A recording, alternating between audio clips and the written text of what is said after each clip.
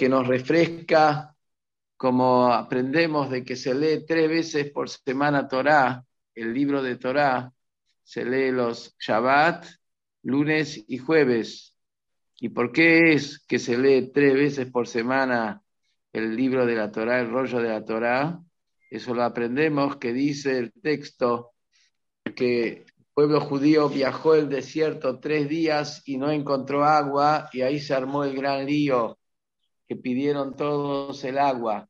Vemos de aquí que sin agua no se puede vivir 3 días. Dice los Jajamim, sin Torah no se puede vivir 3 días. Vamos a ver qué nos llevamos de esta semana, de la Torá de esta semana, del agua fresca, motivadora de esta semana, que leemos 2 párrafos bíblicos en conjunto, Tazria y Metzorá, que básicamente los dos hablan de la situación de un leproso y la curación de ese leproso, que quiero aclarar, aunque muchos ya lo deben saber, que el Metzorá, que es el término hebreo del leproso, no se refiere al leproso desde el punto de vista clínico médico, ya que los síntomas del leproso de los cuales nos habla la Torá son diferentes a los síntomas de lo que es la enfermedad de la lepra. Y básicamente, ¿en qué consistía la lepra? Que se ponía blanca la piel, y en ese lugar aparecía un pelo blanco, el pelo negro se transformaba en un pelo blanco, o aparecía un pelo blanco, o también si era en el lugar donde crece el pelo se le ponía con un color dorado, o también si una persona era pelada, calva, cómo era la situación, e incluso si en las ropas le aparecían señales de diferentes colores, o incluso en las paredes de la casa, que no era un tema de humedad, sino era un tema de diferentes situaciones y colores que aparecían en la casa, y qué es lo que hay que hacer y cómo había que hacer. Que esto pasaba en la época del Sagrado Templo de Jerusalén. Después esto dejó de pasar, como dice Maimónides, porque esto era una señal de una falencia espiritual de la persona. O sea, primero se le ponían, la casa se le ponía con algunas señales que algo no anda bien, después los muebles, después la ropa, hasta que su propia piel cambiaba de color, se ponía blanca. Y esto era una señal de que esta persona había caído espiritualmente. ¿Y en qué había caído? En diferentes pecados. Pero el que más se destaca es lo que indica la palabra Metzorah, que explican los sabios, que es una sigla, Motzi Shem Ra, una persona que saca un mal nombre sobre otro. La maledicencia, lo que llamamos el Lashon Hara, las malas lenguas. Y esa persona que incidía en el pecado de la mala lengua, de no poder cuidarse en lo que habla, terminaba marcado en su ropa, en sus muebles, en su casa y en su propio cuerpo. Y la purificación venía cuando esta persona hacía su teshuvá, su arrepentimiento. Por eso, ¿cuál era el primer factor que se hacía? La primera medida que se tomaba con esa persona era aislarlo del resto. ¿Por qué? Porque a través de aislarlo del resto no va a tener con quién hablar. existen otros diferentes tipos de impurezas que también se traen en la Torá, pero ahí la Torá no exige que un impuro no pueda estar con otro impuro. Mientras que acá, en el Metzorá, el leproso, él no podía estar con otros. ¿Por qué no podía estar con otros? Porque justamente su curación venía a partir de que no tenga para hablar. Y al no hablar va a ponerse a pensar y va a ponerse a reflexionar y finalmente eso es lo que va a traer la curación de la persona. La persona tenía que traer unas ofrendas, la persona tenía que, como vamos a ver ahora, en esas ofrendas, el Cohen, el sacerdote, le colocaba sangre de la ofrenda en el oído, en el pulgar derecho de la mano y en el pulgar derecho del pie, y diferentes detalles que hay en la purificación de digamos, de este pecado que era la maledicencia, que se reflejaba en que la piel se le ponía blanca. Esto es en los términos básicos y sencillos, como lo trae también Maimónides, donde Maimónides dice que la maledicencia es algo que es tan grave que la persona es como de alguna manera pierde el control de sí mismo, porque el hablar lleva a cosas. Cuando uno habla, el hablar mismo lo hace hablar más. Por eso está traído en los libros sagrados que cuando una persona está enojada, lo que tiene que hacer es callarse, porque si va a hablar, su enojo se va a hacer más grande.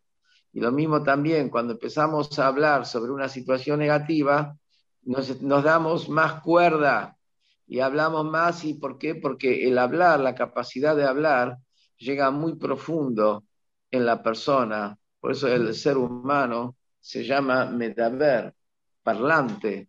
¿Qué quiere decir? ¿Por qué el ser humano se llama parlante? Porque justamente esta capacidad de hablar es una capacidad que tiene que ver con la esencia de lo que es el ser humano. Los animales no hablan, los animales emiten sonidos. Hablar es comunicarse, transmitir. Hablar es trascenderse a sí mismo. Hablar implica llegar con lo mío, con lo que yo tengo dentro, romper mi propia barrera para que lo mío sea parte del resto. Es una fuerza muy profunda que hay dentro del hombre. Y por eso, por más que el hablar parece que no es nada, que vale una palabra, dijo, bueno, lo dije, es una cosa que dije, no pasa nada. No, el hablar tiene una fuerza que llega muy profundo. Por eso, como dice Maimónides, empieza hablando de sus amigos, sigue hablando de sus maestros, sigue hablando de sus rabinos, sigue hablando de los profetas y termina hablando contra Dios. O sea, cuando la persona empieza a darse cuenta, ahí toda es una manera de que esto puede extraer todo lo malo que se encuentra de él y sacarlo y potenciarlo. Por eso es realmente tan grave el tema de la maledicencia, el tema de estar hablando mal del otro. Pero de eso tenemos que aprender al revés. Hay Motzi Shem Ra, que eso es Metzorá, sacar un mal nombre, y hay Motzi Shem Tov, sacar un buen nombre. ¿Qué quiere decir? La fuerza que hay en hablar bien, en hablar en positivo, en hablar en cosas buenas del otro, en marcar las virtudes del otro, e incluso las propias, y en callarse, y no decir. Mucha gente dice, no, yo soy sincero, yo digo lo que pienso. No necesariamente eso quiere decir que es correcto. Vos decís lo que pensás, guardátelo para vos. Tenés que pensar con qué objetivo lo estás diciendo, por qué lo estás diciendo, cuál es la idea que lo estás diciendo. No es un tema, sí, sos sincero y estás sacando toda tu degradación interior, la estás sacando hacia afuera y exponiendo. ¿Y para qué tenés que exponer tu degradación interior? Cuando te pones a hablar mal de otro, estás sacando hacia afuera tu propia maldad. Entonces, al revés, trata de controlarla y trata de poner el énfasis en el Shem Tov, no en el Shem Ra, en el mal nombre, sino en el buen nombre. Trata de encontrar lo positivo en cada cosa. Que eso es en general la gravedad que tenemos de la Shonara, que es algo que es muy pero muy grave. Maimónides dice que hay 3 pecados que son pecados que conocemos todos los judíos, sabemos que son 3 pecados que son capitales, por los cuales la persona merece, Dios libre y guarde, una pena capital en este mundo y también pierde su parte en el otro mundo. Uno es la idolatría, por eso los judíos escapamos a la idolatría al máximo, se pierde en este mundo, se pierde en otro mundo, es capital el tema de lo que es idolatría, por eso no podemos nosotros nunca asociarnos a nada que tenga que ver con la idolatría, nunca podemos darle espacio a nada que tenga que ver con la idolatría, porque la idolatría es la antítesis de Dios. Entonces no hay lugar a dar espacio a algo que es la antítesis de Dios. Entonces tenemos en primer lugar la idolatría, que es capital. En segundo lugar tenemos el homicidio. Una persona que mata a otra, Dios libre y guarde, también no tiene parte en este mundo, no tiene parte en el otro mundo y merece la pena capital. Y después tenemos la tercera, que es el adulterio. El adulterio también es un pecado gravísimo por el cual ni en este mundo ni en el otro mundo, por supuesto en todas las cosas, si hay shuvá y hay arrepentimiento profundo y sincero, Hashem siempre recibe. Pero esto hay que saber la gravedad de estos 3 pecados. Si dice Maimónides que estos 3 pecados, que son idolatría, homicidio y adulterio, los 3 juntos son menos que la maledicencia, que hablar mal de otro. Hablar mal de otra persona es más grave que idolatría, adulterio y homicidio en conjunto, que los 3 en conjunto. Y justamente eso es lo difícil que hay en la Shonará, porque parecería, dijo una palabra, se la lleva el viento, no es tan terrible, no lo tomes tan en serio, no era tan así, bueno, lo dijimos, pero no es así, no es así. Y encontramos justamente una cosa que nos ilustra un poquito sobre lo que es la maledicencia y nos muestra la gravedad de la maledicencia en un detalle interesante. Y vemos como cada detalle de la Torá enseña tanto, es tan rico, es tan amplio. Incluso una parshá como esta semana que me habla del leproso y de las ofrendas del leproso, que hoy en día eso no existe. Sí, por supuesto nos da la lección del trasfondo, porque se explica en la Kabbalah por qué hoy no existe eso. Porque si existiría el leproso, estaríamos todos leprosos.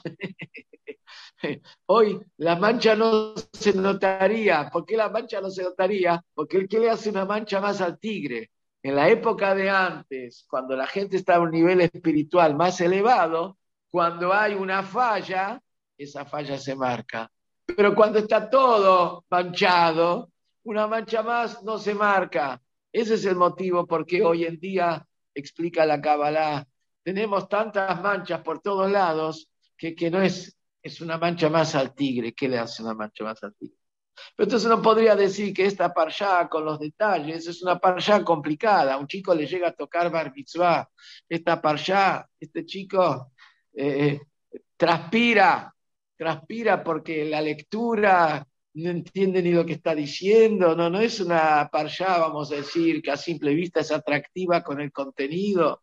Ni que hablar los rabinos que tenemos que dar enseñanzas, una parshá tan complicada del leproso, también la parshá es complicada, pero vemos que no es tan así. en cada detalle tenemos tanta profundidad. Hay un detallecito que dice acá, dice que el impuro, o sea, el tzarúa, el leproso, que él tenga esta herida, el nega, la herida esta que está en blanco, etcétera, diferentes situaciones en su piel, cambios en su piel, dice que tiene que tener la ropa quebrada, desgarrada. Que con esto primero nos viene el lugar, cuando pensamos en desgarrar la ropa, ¿qué nos viene a la mente desgarrar la ropa? Cuando fallece una persona, la cría, que se desgarra la ropa. La persona tiene que saber que si él cayó en la maledicencia, que él no tiene el control de estar hablando mal de otros, tiene que saber que él tendría que desgarrar su propia ropa. Es como dice Metzorah Hashuv Kemet, uno que tiene la lepra, se lo considera como un muerto. ¿Por qué? Porque cuando la persona se la pasa hablando mal de otros, su fuerza está en hablar mal de otros, él perdió la luz. Perdió la luz. Perdió la luz, perdió la energía. Él no tiene energía propia. Su energía está canalizada en estar hablando mal de otros. Entonces dice que su ropa tiene que estar desgarrada. Y después dice, y su cabeza, verrolló, y su cabeza tiene que estar sin cortarse, o sea, no se podía cortar el pelo. Y es interesante este detalle sobre su cabeza, la cabeza no podía cortarse el pelo, un detalle interesante, que hay un comentarista que se llama Balaturim, que vivió por el año 1300. El Balaturim es uno de los comentaristas muy importantes porque el código de leyes judío, que es el Shulchan Aruch, que todos escucharon de él, está construido sobre un código previo que escribió el Balaturim. Balaturim se llamaba Rabbi Yaakov, el autor de los Turim. Turim son las columnas. ¿Por qué? Porque él escribió 4 libros que son las columnas de la ley judía. Las columnas, por ahí lo llaman el dueño de las columnas. Las torres de la ley judía. Y sobre esas 4 torres del Balaturim está construido todo el código de leyes que escribió después Rabbi Yosef Karo, que fue generación posterior al Balaturim. El propio Balaturim era hijo de un gran sabio ashkenazí. Nosotros escuchamos mucho de Maimónides, de Alfasi, etc. Un gran sabio, y a Rashi, un gran sabio ashkenazí, que por ahí nada más que los que estudiamos en Yeshivot conocemos, se llamaba Rabbi Asher, Rabbeinu Asher, que se llama el Rosh, la cabeza. El Balaturim era el tercer hijo del Rosh.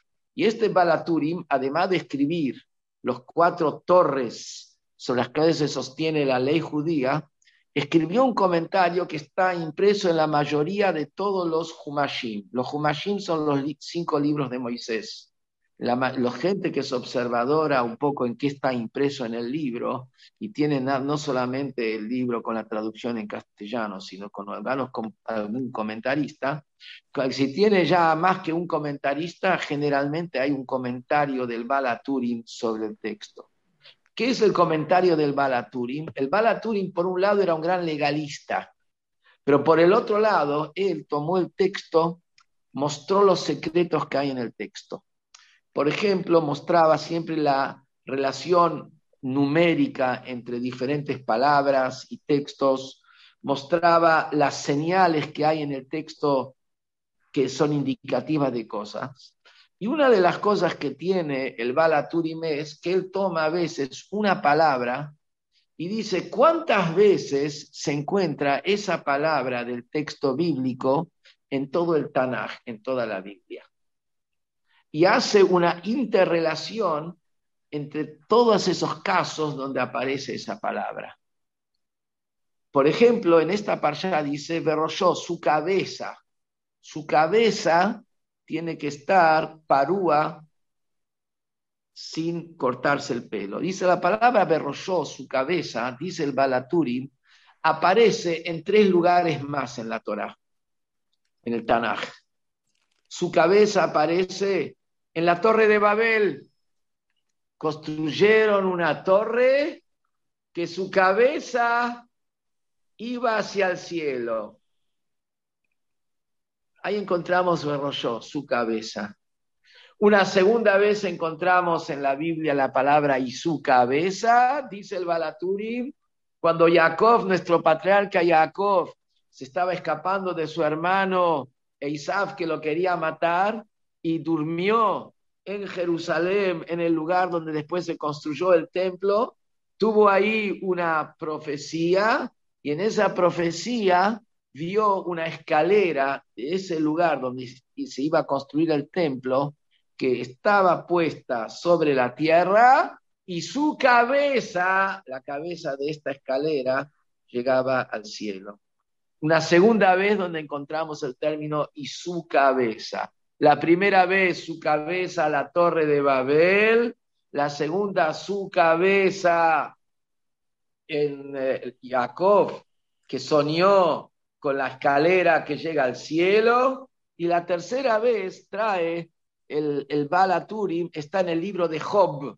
Todos escuchamos sobre Job, que sufrió tanto, que Dios lo puso a prueba, que era un hombre muy creyente, era un hombre muy puro, y los compañeros de él dudaban si él realmente es creyente en serio, y Dios lo puso a prueba a Job y mostró que a pesar de todo lo que le pasó, Job era creyente, porque ¿qué es creyente? Es creyente siempre.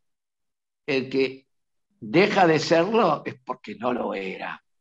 El que es creyente, el que sabe que hay un Dios que va más allá de todo y maneja todo, eso siempre es así. El que juega a varias puntas, bueno, cuando no le conviene, ahí afloja, porque no es un tema de creencia, es un tema de conveniencia. Y nosotros como judíos somos creyentes. Nuestro negocio con Dios no es un negocio de conveniencia, es un negocio de convicción. Y cuando hay convicción, tenemos un pueblo de 3.333 años desde la salida de Egipto. Por conveniencia no se mantiene un pueblo 3.333 años, porque por conveniencia, ¿cuántas veces pasamos pruebas terribles, extraordinarias? Cuando hay convicción, ahí hay verdad y ahí hay continuidad. Y eso es creencia. Creencia es convicción. Entonces, Job tenía esa convicción, tenía esa fe.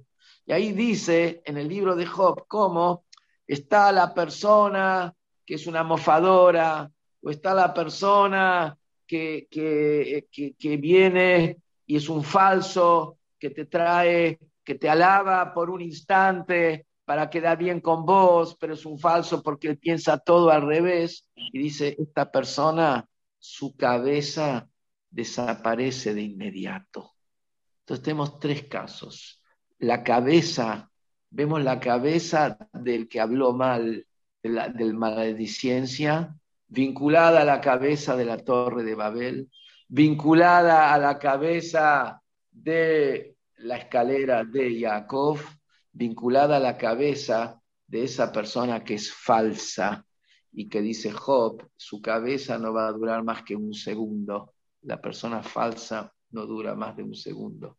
Y explica el Balaturim cuál es la relación entre las 3 cosas y qué tiene que ver con la cabeza. ¿Por qué tenía que el leproso no se podía cortar el pelo? Porque tenía que tomar conciencia ante todo que el problema de la persona que tiene maledicencia está en su cabeza. No es un problema que el mundo tiene problema. No es un problema de la sociedad. La persona que está, porque acá no estamos diciendo una persona que tiene que hablar algo para enseñar, para enderezar, porque es otra manera. Cada uno sabe cuando uno quiere comentar algo para mejorar, lo habla de una manera positiva. Y está cuando una persona lo habla porque es su maldad interior la que lo está movilizando. Son dos cosas totalmente diferentes. Entonces acá, que dice ante todo su cabeza, que el problema de la persona de la maledicencia está en su propia cabeza. Está dentro de él, es un problema de él, no es el problema de la sociedad, de los que están alrededor. ¿Y qué dice la Torre de Babel? ¿Qué era el tema de la Torre de Babel? La Torre de Babel dice, construyeron una torre porque queremos hacernos un nombre. Queremos hacernos un nombre. ¿Por qué de repente una persona se va a poner a hablar mal del otro? Se pone a hablar mal del otro, ¿por qué? Porque él necesita construirse con algo. A través que él habla mal del otro, él piensa que está construyendo su torre. Él piensa que se está construyendo a sí mismo. Él piensa que a través de hacerlo chico al otro, de empequeñecer al otro, se está haciendo más grande él. La torre de Babel construye una torre para hacerse un nombre. Esa es la raíz de esta persona que estuvo hablando mal del otro, que estuvo hablando mal de la Lashon Hara. Como se cuenta la historia que ocurrió con el cuarto Rebbe de Chabad, que justamente ayer fue su día de nacimiento. Tenía varios hijos, pero tenía dos hijos que estaban jugando entre sí. Hijos de un Rebbe, un tzadik en Lubavitch, un pueblo en Rusia Blanca, en la casa de tzadikim. Estaban jugando ahí los hijos y el papá prestaba atención a lo que estaban jugando sus hijos. Y eran justo dos hijos, el hijo era el hijo mayor y el hijo mayor era más bajito que el hijo menor. Entonces el hijo mayor, como era más bajo que el hijo menor, decía, esto es una injusticia. Como yo, que soy el mayor, soy más bajo que mi hermano, que es menor. Mi hermano tendría que ser más bajo que yo. Entonces, ¿qué hizo? Hizo un pozo y lo metió al hermano, que era más alto que él, en el pozo. Y en el momento que lo metió al hermano en el pozo, él estaba más alto que el hermano, y ahí se puso a cantar y se puso a bailar, y estaba totalmente, estaba disfrutando, mientras que el hermano en el pozo estaba llorando. Entonces el padre ve esta situación y lo llama y le dice, ¿qué hiciste? ¿Qué lo metiste en el pozo? Dice, no, hice justicia. ¿Por qué hice justicia? Porque yo soy mayor que él, entonces yo soy más alto que él. Entonces él es más alto que yo, lo puse en el pozo para que esté a la altura que corresponde él porque él es menor que yo. Entonces agarró el padre y le dijo, tráeme una silla. Fue el chico, trajo una silla. Bueno, parate sobre la silla. Se paró sobre la silla, el hijo, que era más bajito, dice, ¿ahora estás más alto que tu hermano? Sí. Dice, bueno, esta es la manera. La manera de ser uno más alto no es cavándole el pozo al otro y bajándolo al otro. Trae una silla y construí esa silla y vos ponete más alto. Vos ponete más alto y a través de eso vos vas a ser más alto. Pero no te pones más alto a través de hacer que el otro esté más bajo. Que es el primer punto que tenemos acá. ¿Por qué la gente habla mal del otro? ¿Qué gana hablando mal del otro? Es porque la gente piensa que con eso se está construyendo a sí mismo.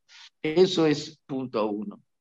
Después tenemos el punto dos, que es como lo que dijo Job. Job dijo que la persona que ahí desaparece de inmediato, la persona que lo que él es vano, es falsedad. Punto dos es el hablar mal del otro es porque uno está vacío. Es la señal de que uno está vacío, es que su motivo de conversación es del otro. Hay gente que se pasa hablando mal del otro. ¿Por qué? Porque no tiene lo que proponer, no tiene lo que decir. Él mismo está vacío. si él tiene, a veces encontramos movimientos que se pasan hablando mal de los otros movimientos. ¿Por qué? Porque ellos no tienen lo que decir, no tienen lo que ofrecer. Los movimientos que tienen su propuesta y que ellos enriquecen judaísmo y que tienen contenido judaico, ni están hablando del otro, no tienen necesidad de estar hablando de nadie. ¿Por qué? Porque tienen contenido. El hecho que la persona esté hablando de otro es señal de que él está vacío, es señal de que él no tiene contenido. Que eso es lo que encontramos ahí con Job, donde dijo, desaparece de inmediato, está vacío. Y es interesante que hay 3 nombres con los cuales la Torá llama a la lepra. O sea, la lepra de que la piel se pone blanca, tiene 3 nombres en la Torá, que son 3 diferentes niveles de blancura, más blanco, menos blanco, y hay uno se llama Seeit, el otro se llama Zapajat, y el otro se llama Baeret. ¿Qué son estos 3 nombres? Sí, son 3 nombres que, como explica la Mishnah y Maimónides, son diferentes tipos de blanco. Pero si vamos a traducir la palabra Seet, Zapajat y Baheret, vamos a entender cuál es la raíz de por qué la gente habla mal de otro. La palabra Seet en hebreo viene de la palabra Nisa. Nisa quiere decir elevado. Sa'eineja, levanta tus ojos. Seet es elevarse. Es lo que habíamos dicho antes. El primer factor de por qué se habla mal del otro es porque uno se quiere hacer grande a sí mismo. Para hacerse grande a sí mismo, necesita achicar al otro. Después viene el segundo factor, que es Zapajat. ¿Qué es Zapajat? Zapajat en hebreo quiere decir cuando uno se queda pegado a otro, se queda enganchado con el otro. ¿Qué es? La persona necesita ser importante en la sociedad. La persona, para que dentro de un núcleo social, dentro de estar en una cena, estar en un almuerzo, estar en un asado, estar en una actividad de negocios, necesita la persona ser parte, ser importante en ese núcleo social. Eso es la palabra Zapajat, es ser parte de algo, tiene que ponerse a hablar mal. A través de que él habla mal, entonces él es parte de algo. Y después viene Baheret. ¿Qué es Baheret? Baheret quiere decir en hebreo Bahir. Bahir quiere decir claro. Está totalmente claro, totalmente limpio. Que está la persona que él piensa, él es el rey de la justicia. Él es absolutamente claro. Él es absolutamente límpido. Él es el justiciero. La persona que tiene humildad siempre va a saber que antes de abrir la boca sobre otra persona, tiene que juzgarse muy bien a sí mismo. ¿Quién es él para abrir la boca en general? Pero ¿qué ocurre cuando la persona baheret? Él se siente que él es limpio, que él está claro, que él no tiene, que él siempre tiene la razón, él siempre tiene que estar, pero no enseñando el camino, sino acá lo lleva al hablar mal. Y acá tenemos al respecto un detalle que es interesante, que el Mashiach también es llamado el leproso. Encontramos que en el Talmud, una cosa rarísima, en el Talmud nos explica que había los leprosos de la casa de Rabbi Yehuda, el príncipe, y que se decía de que ellas, digamos, eran personas que podían llegar a ser el Mashiach. Hasta tal punto que se cuenta el Talmud, una historia que le pregunta, que fue una vez Rabbi Yoshua ben Levi y le preguntó al Mashiach, Rabbi Yoshua ben Levi fue y le comentó a un sabio ¿dónde está el Mashiach? Y le contestó que el Mashiach se encuentra en la puerta de Roma, así le dijo, y está sentado entre unos leprosos. Y dice, ¿y cómo hago para reconocerlo al Mashiach? Dice, vas a ver que todos los leprosos, cuando se limpian las heridas, se sacan las vendas de ambas piernas, se limpian las heridas y después se vuelven a colocar las vendas nuevas sobre esas heridas. Pero vas a ver que hay un leproso que hace el proceso de manera diferente. Se saca las vendas de una pierna, limpia, hace su curación en esa pierna, vuelve a colocar las vendas nuevas, limpias, y recién ahí saca las otras vendas de la otra pierna y hace la curación en la segunda pierna. Y ese es el Mashiach. ¿Y sabés por qué el Mashiach hace de esa manera diferente a los demás leprosos?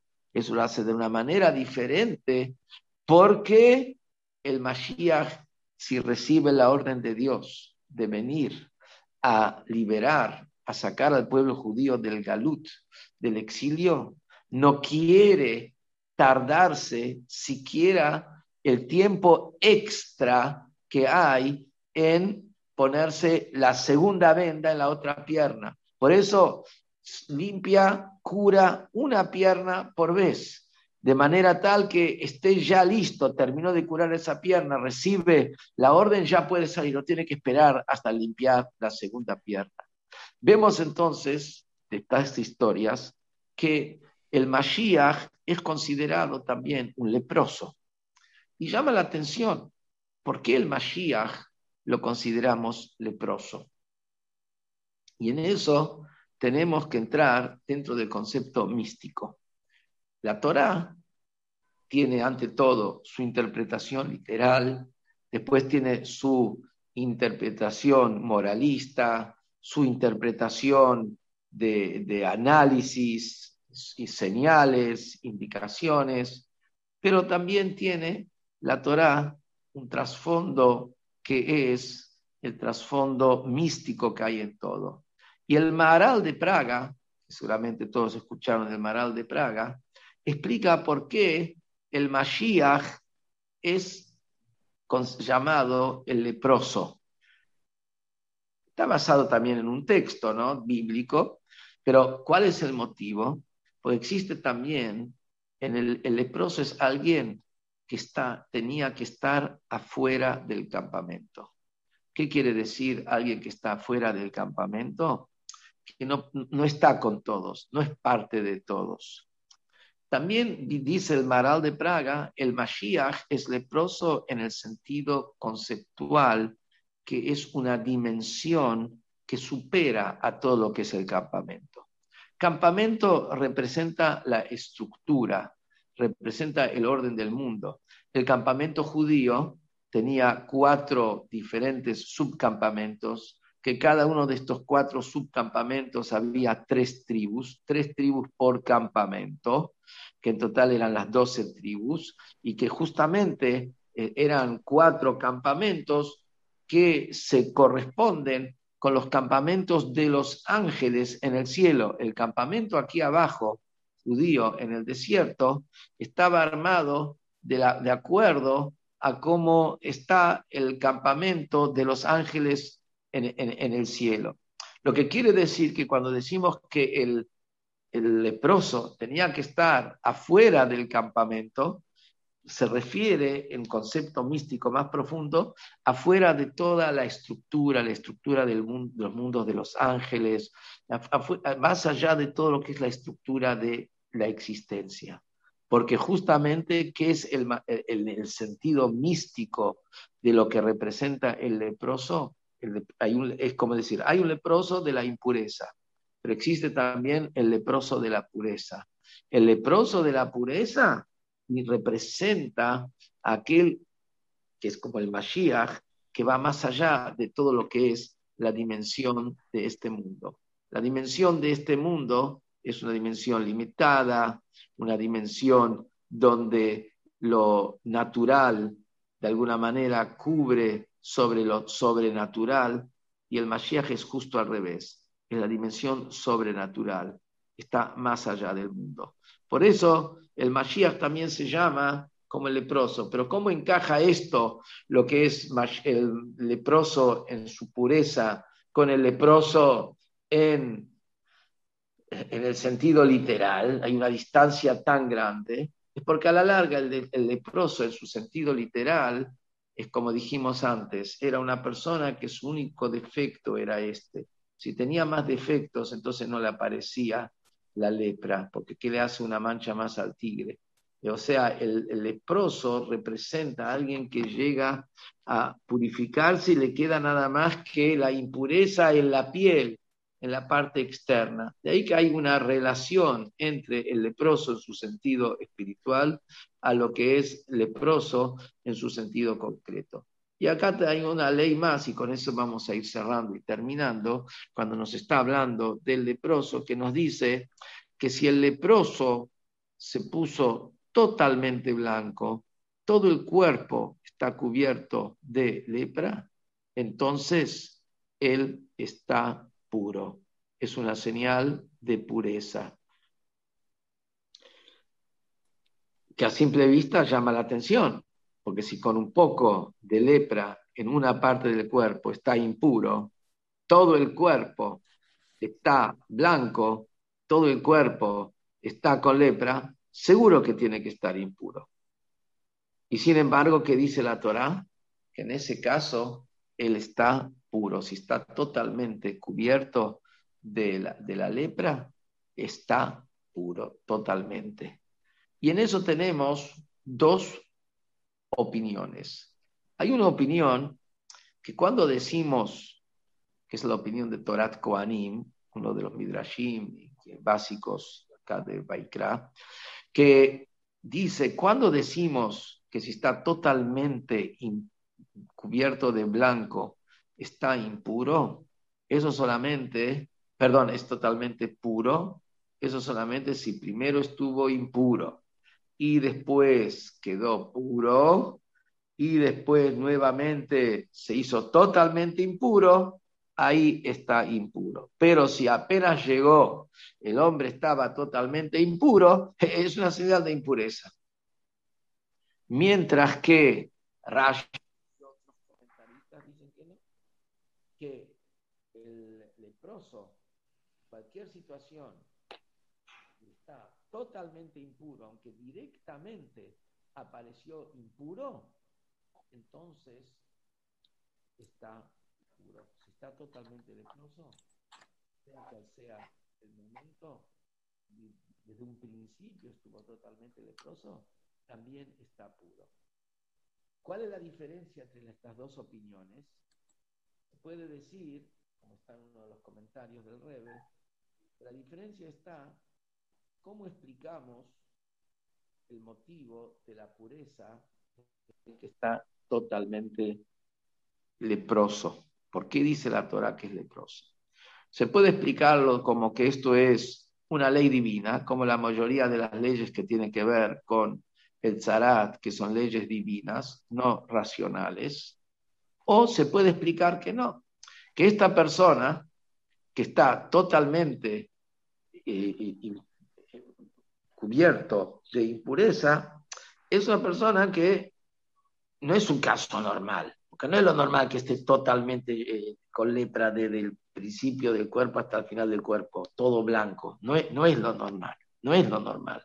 Entonces tengo que decir que acá no es un caso de impureza, sino es una persona que por su naturaleza tiene una propensión a la lepra y por eso es que tiene la lepra, pero no es una lepra que tiene que ver con impureza, es una lepra que tiene que ver con factores de su cuerpo, tiene un cuerpo que tiene una naturaleza tal por la cual se puso totalmente blanco, se puso totalmente con lepra.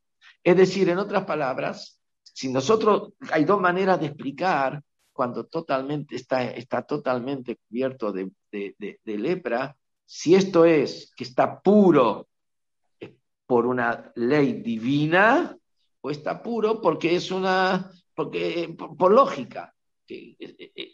su cuerpo, es un cuerpo así, propenso a eso, pero eso no tiene que ver con las impurezas.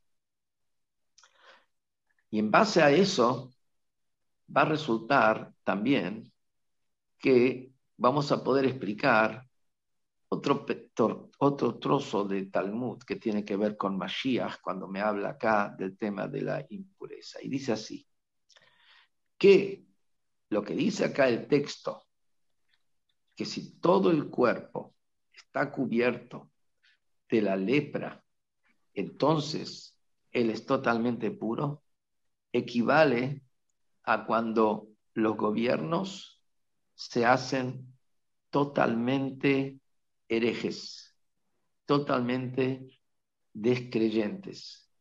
Y dice sobre eso el Talmud, que si en ese momento hablaba de Roma o otros pueblos o otros gobiernos, etcétera, si nosotros vemos que el gobierno es totalmente hereje, deja de creer en Dios, no cree en absoluto en Dios, ahí en ese momento, si es totalmente malhut, mitapejet le minut, que el reino se transformó totalmente en un reino hereje, están todos herejes, entonces ahí es totalmente puro. ¿Qué es totalmente puro? Ahí viene el Mashiach. Ahí viene el Mashiach. Y hay dos maneras de ver este pedazo de Talmud, que si el Malhut, si el reino, si el gobierno se hizo totalmente hereje, ahí viene el Mashiach, hay dos maneras de verlo. Una manera de verlo es, ahí viene el Mashiach porque ya está. Si caímos tan bajo que todo el gobierno es hereje y dejó de creer en Dios, ya está. No hay para más, no da para más. La cosa no da para más, tiene que venir el Mashiach. Esto es como decir, tiene que venir, porque tiene que venir. Tiene que venir porque si no viene no va a venir nunca. O sea, tiene que venir porque es un dictamen, es una palabra, una promesa divina que el Mashiach va a venir. O podemos decir que no, que eso mismo, que puede haber un estado que sea totalmente impuro, que sea totalmente hereje, totalmente no creyente, es una señal de que se está terminando el proceso preparatorio para el Mashiach. ¿Por qué? Porque a partir del pecado de Adán, explica en la Cábala, la maldad y la bondad se mezcló. La creencia y la herejía se mezcló. La santidad y lo profano está mezclado. Por eso en el mundo es una mezcla, hacemos cosas buenas, pero tenemos algún interés escondido por atrás, o incluso si hay algo que es malo, pero siempre algo bueno tiene. O sea, es una mezcla del bien y el mal. Y toda nuestra acción a través de Torah y Mitzvot que nos marca el camino, qué está bien y qué está mal, es para separar entre lo bueno y lo malo, como lo tuvimos en la Parsha Shmini, final de la Parsha de la semana pasada. Para separar lo malo de lo bueno, de esa manera lo bueno termina de ser totalmente bueno y lo malo va a terminar desapareciendo, porque algo que es totalmente maldad no tiene con qué mantenerse, con qué existir. Todo existe nada más porque tiene una chispa divina. Lo que es totalmente maldad no tiene chispa divina, no tiene manera de existir. Mientras que tenga algo positivo, algo de bondad, eso lo sostiene. Entonces, ¿qué ocurre? Cuando vemos que un gobierno se convirtió en totalmente maldad, o sea, es totalmente hereje, totalmente descreyente, entonces ahí sabemos que ya se separó todo lo bueno de lo malo, está en ese lugar, en ese contexto, en esa dimensión, está lo bueno por un lado, lo malo por el otro. Como el Rebbe explicaba que ese es el motivo porque hoy en día encontramos bondad extrema y maldad extrema, porque justamente previo a la llegada del Mashiach, la bondad fue extrayendo la maldad que tiene mezclada, y la maldad se fue extrayendo la bondad que tiene mezclada. Entonces, lo que es bondad al máximo, y lo que es maldad al máximo. Entonces, ¿qué es lo que resulta? Eso mismo que todo el Malhut se transformó en minut, se transformó en herejía, en maldad, eso mismo es una señal que ya estamos en el final del proceso y para llegar al Mashiach, porque se separa la maldad de la bondad.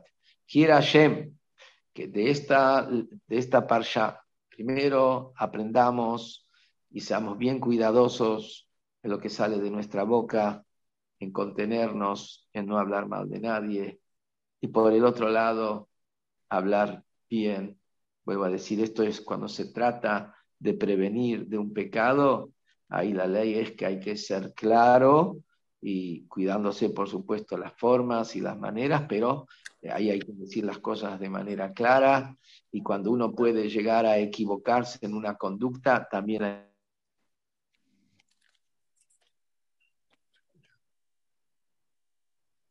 No se escucha, Rab.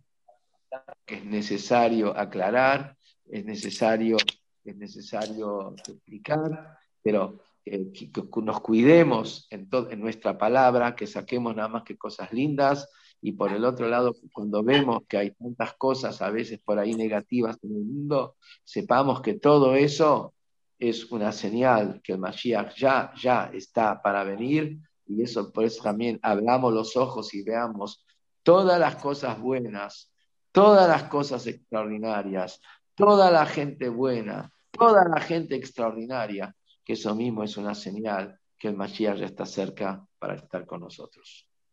Amén, amén. Muy bueno, Rab. Gracias.